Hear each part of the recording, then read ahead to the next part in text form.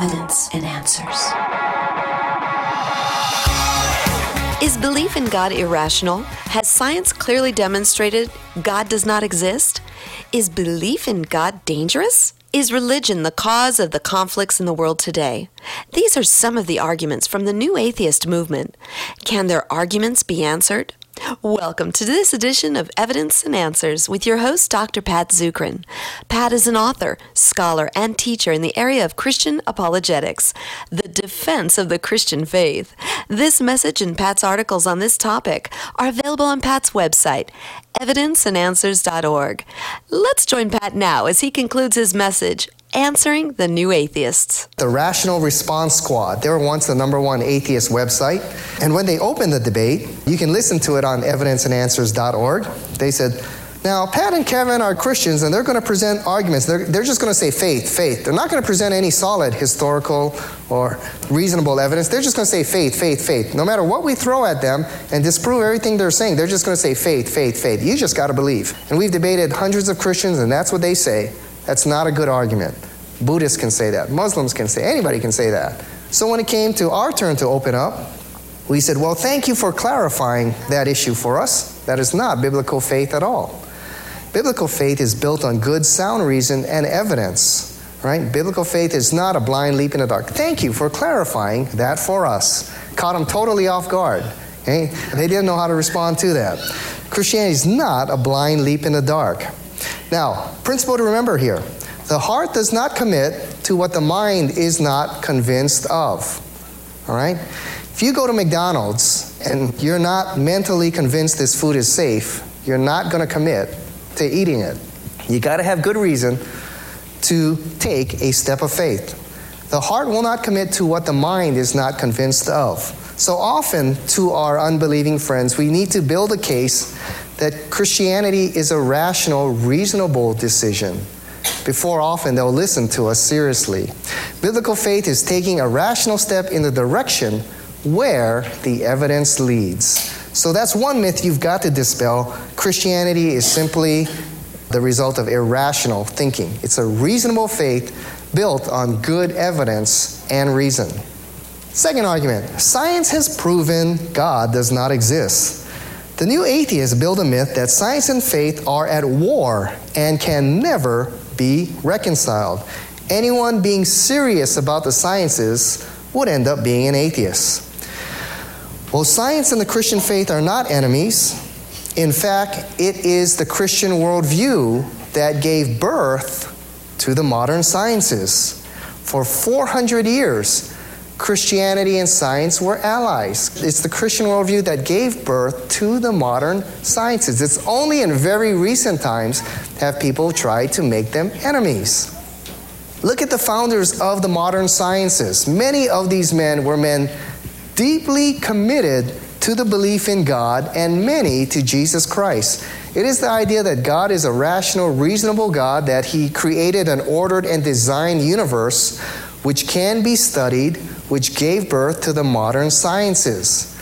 Look at these names. Johannes Kepler, father of celestial mechanics. Blaise Pascal, father of hydrostatics. Isaac Newton, perhaps the greatest mathematical mind of modern times, the father of calculus. James Simpson, the father of gynecology. Louis Pasteur, the father of bacteriology. On and on. You'll find that many of the founders of the modern sciences were men deeply committed to God and many to Jesus Christ. Just read their works. For example, Johannes Kepler wrote this, "May God make it come to pass that my delightful speculation in the Mysterium Cosmographicum have everywhere amongst reasonable men fully the effect which I strove to obtain in the publication, namely that belief in the creation of the world be fortified through this external support."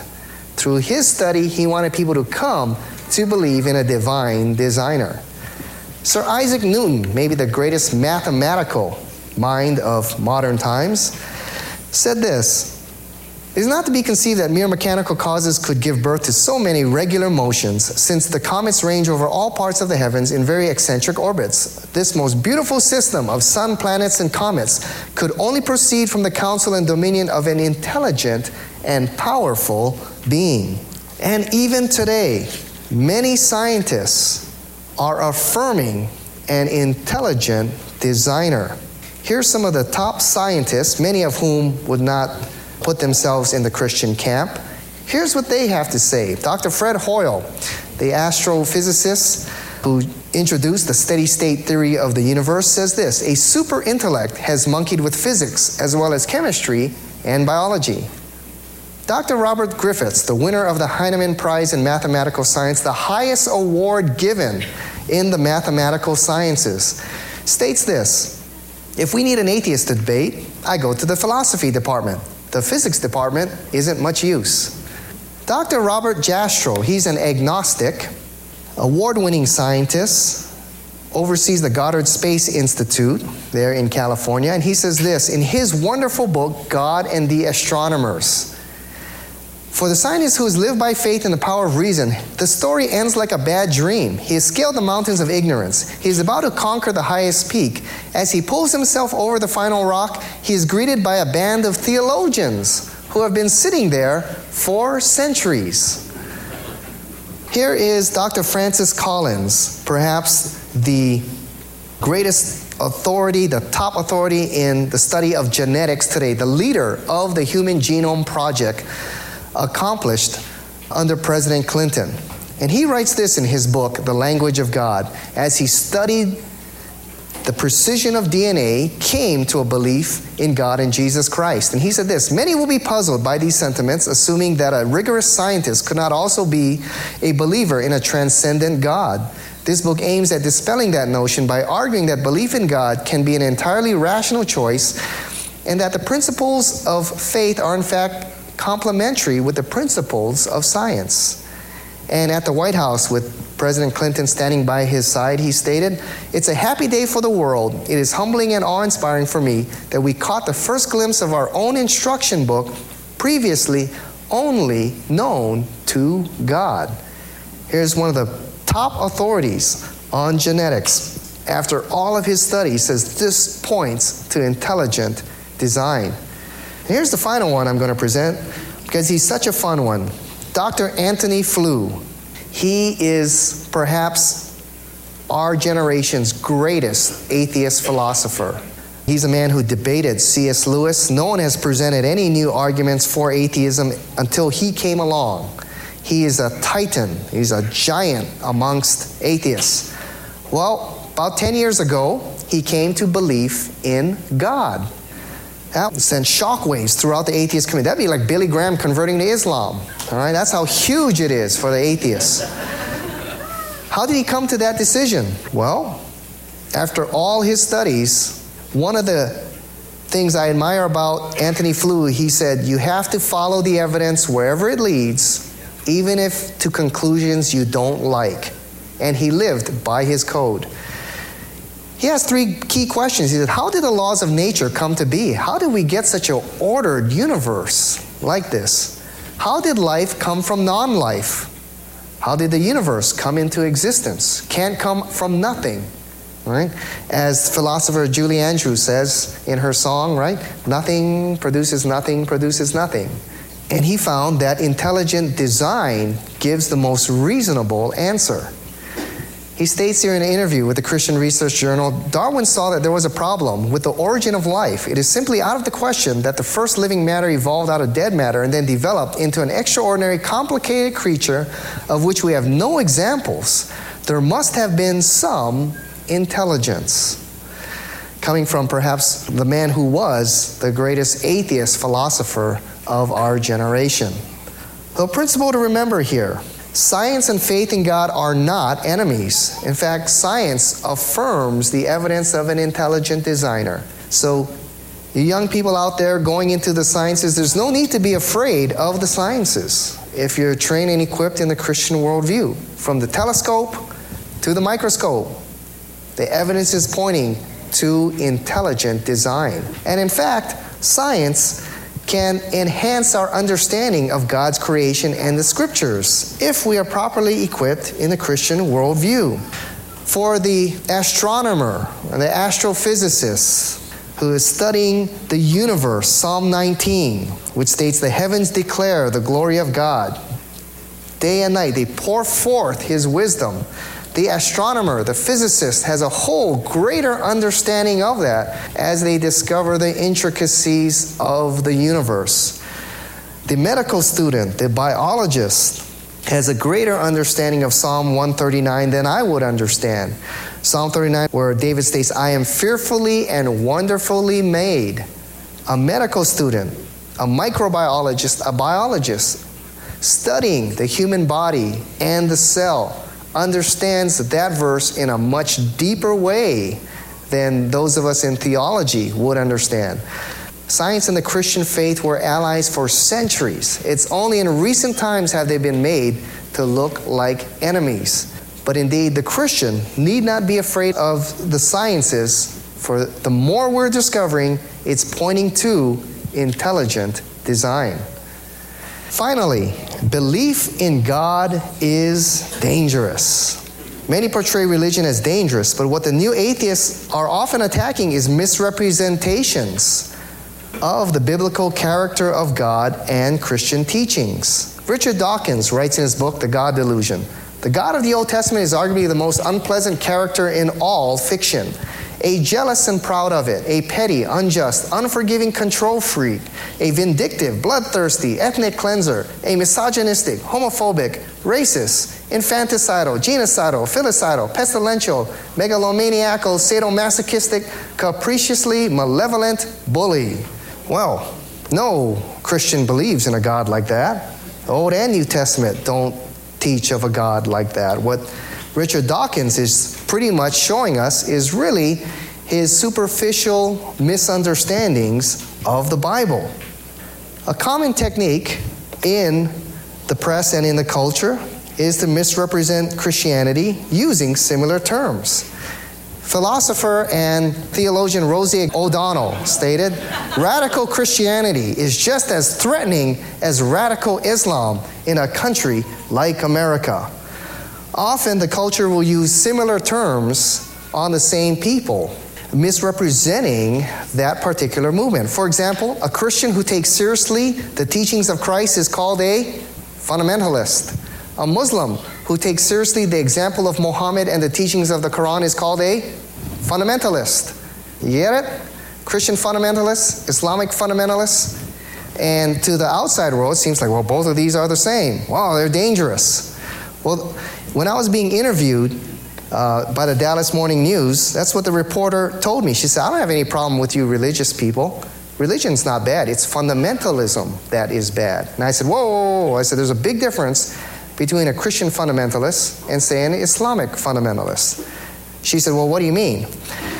I said, well, a Christian fundamentalist takes seriously the teachings of Jesus and tries to follow his example as much as he can. I said, an Islamic fundamentalist takes the teachings of the Quran seriously and tries to follow the example of Muhammad as literally as he can. What was Muhammad? He was a warrior. Okay? The oldest biography by Ibn Ishaq records he fought in 30 wars. Look at the teachings of Islam. The world is divided into two distinct divisions here. The house of Islam, those who are Muslim, and everyone else belongs to the house of war. How does Islam teach us to treat unbelievers? Surah 9, the Surah of the Sword. Fight and slay the pagans wherever you find them. Seize them, beleaguer them, and lie in wait for them in every stratagem. Fight those who believe not in Allah, nor the last day, nor hold that forbidden which hath been forbidden by Allah and His Prophet, nor acknowledge the religion of truth, even if they are people of the book, Christians and Jews, until they paid the heavy tax and with willing submission feel themselves subdued. Unbelievers have three choices: convert, live as a second-class citizen, or meet the sword. Chapter 8 of the Quran. Okay? And you don't have to take my word for it if you don't believe. Read the Quran yourself. Read the teachings of Muhammad. Look at the life and example that Muhammad set. Go read his oldest biography by Ibn Ishaq, Sirat Rasul, the life of the Prophet Muhammad. Chapter 8 of the Quran. I will instill terror into the hearts of unbelievers, smite you above their necks, and smite all their fingertips off them. This because they contended against Allah and His apostle. Allah is strict in punishment.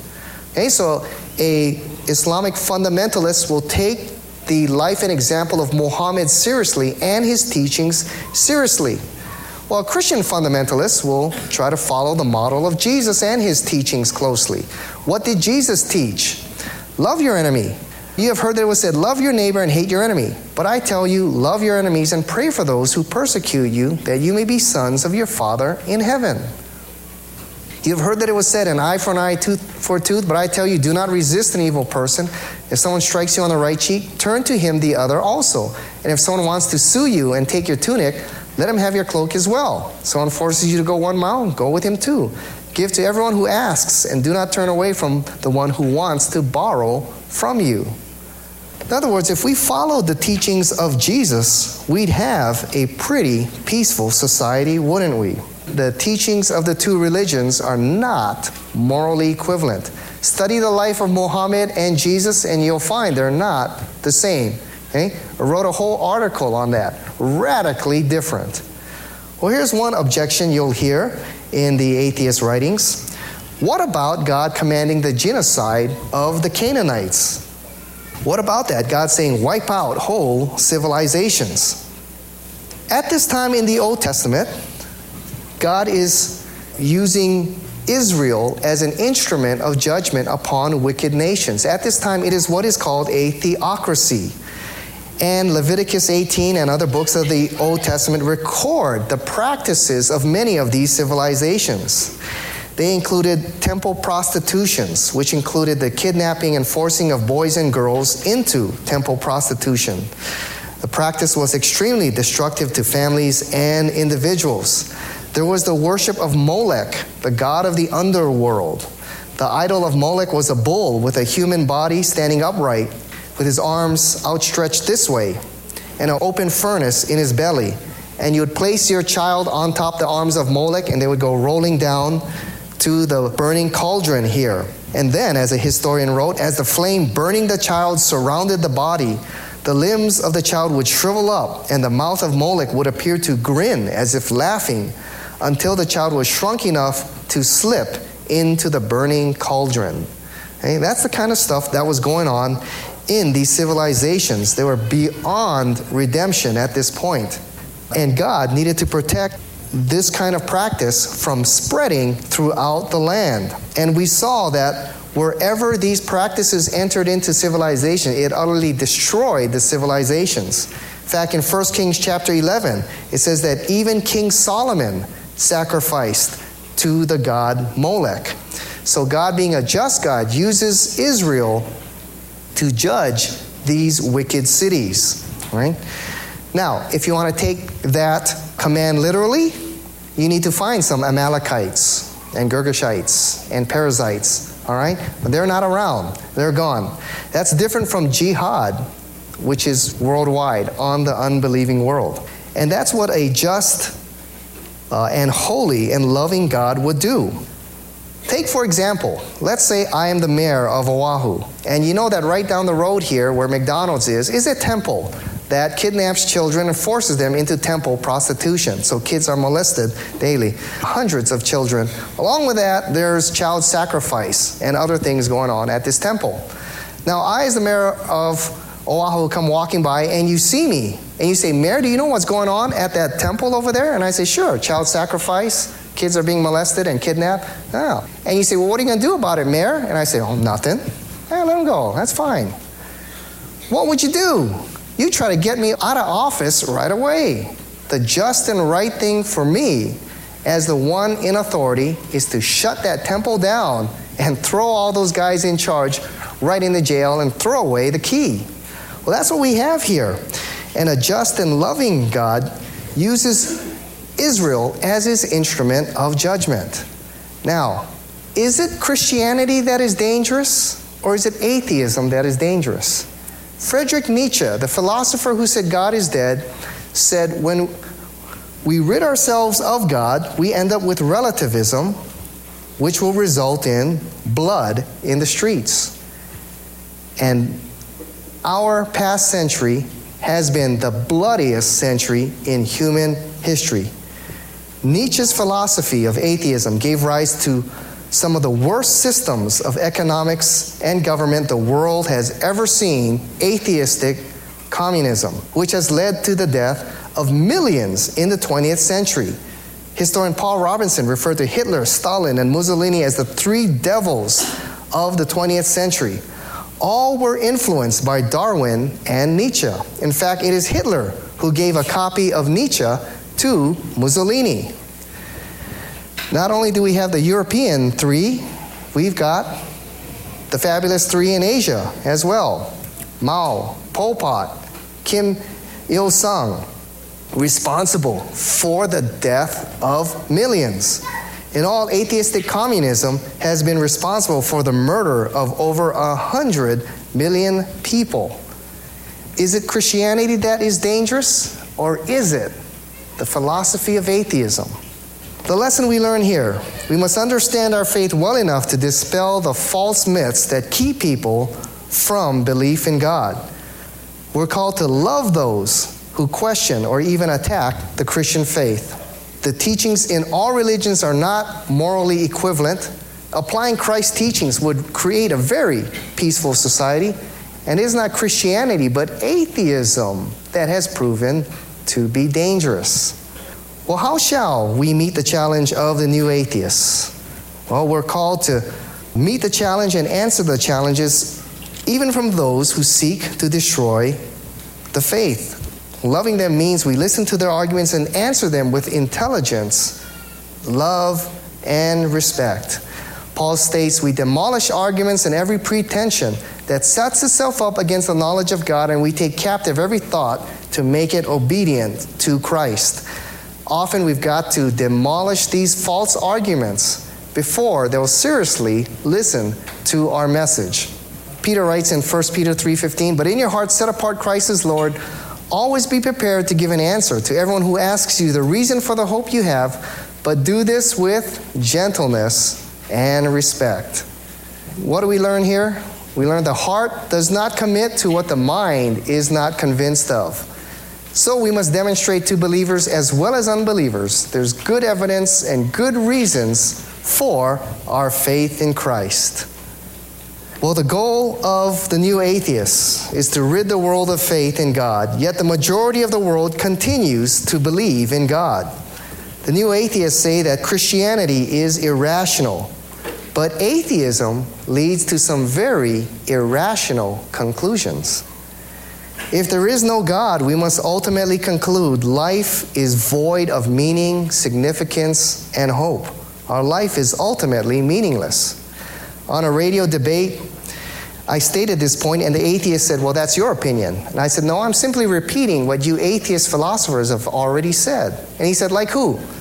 Bertrand Russell wrote the book, Why I'm Not a Christian. He wrote this: man is the product of causes which had no provision of the end they were achieving. That his origin, his growth, his hopes and fears, his loves, and his beliefs are but the outcome of accidental collocation of atoms, that no fire, no heroism, no intensity of thought and feeling can preserve an individual life beyond the grave, that all the labors of all the ages, all the devotion, all the inspiration, all the noonday brightness of human genius are destined to the extinction in the vast death of the solar system, and that the whole temple of man's achievement must inevitably be buried beneath the debris of a universe in ruins. One day, the universe is going to die as it reaches its state of final entropy. So will mankind, so will our solar system. What then is to become of all our great achievements and those that we love and the things that we have striven and fought for? They all end in extinction and annihilation. In other words, our life is ultimately without meaning, significance, or hope. Dr. Provine, biology professor at Cornell University, writes this: if atheism is true, it ultimately means no life after death, no absolute foundation for right and wrong, no ultimate meaning for life, no free will. If atheism is true, they come to some very irrational conclusions, and no atheist lives consistently that life has no meaning, significance, or hope. Psalm 14:21, the fool says in his heart there is no God. The new atheists say Christianity is irrational, but might it be the new atheists who are irrational? It's time for Christians to get equipped in the defense of our faith in the art of refuting false ideas and present a compelling case for Jesus Christ. Let's pray together. Father, we thank you for the reason and the evidence for our faith. It's not a blind leap in the dark. And we pray for each one here, they would be equipped and ready to give an answer for the hope they have within them. With gentleness and love, they may have a great impact in the state of Hawaii and throughout this world. In Jesus' name, amen.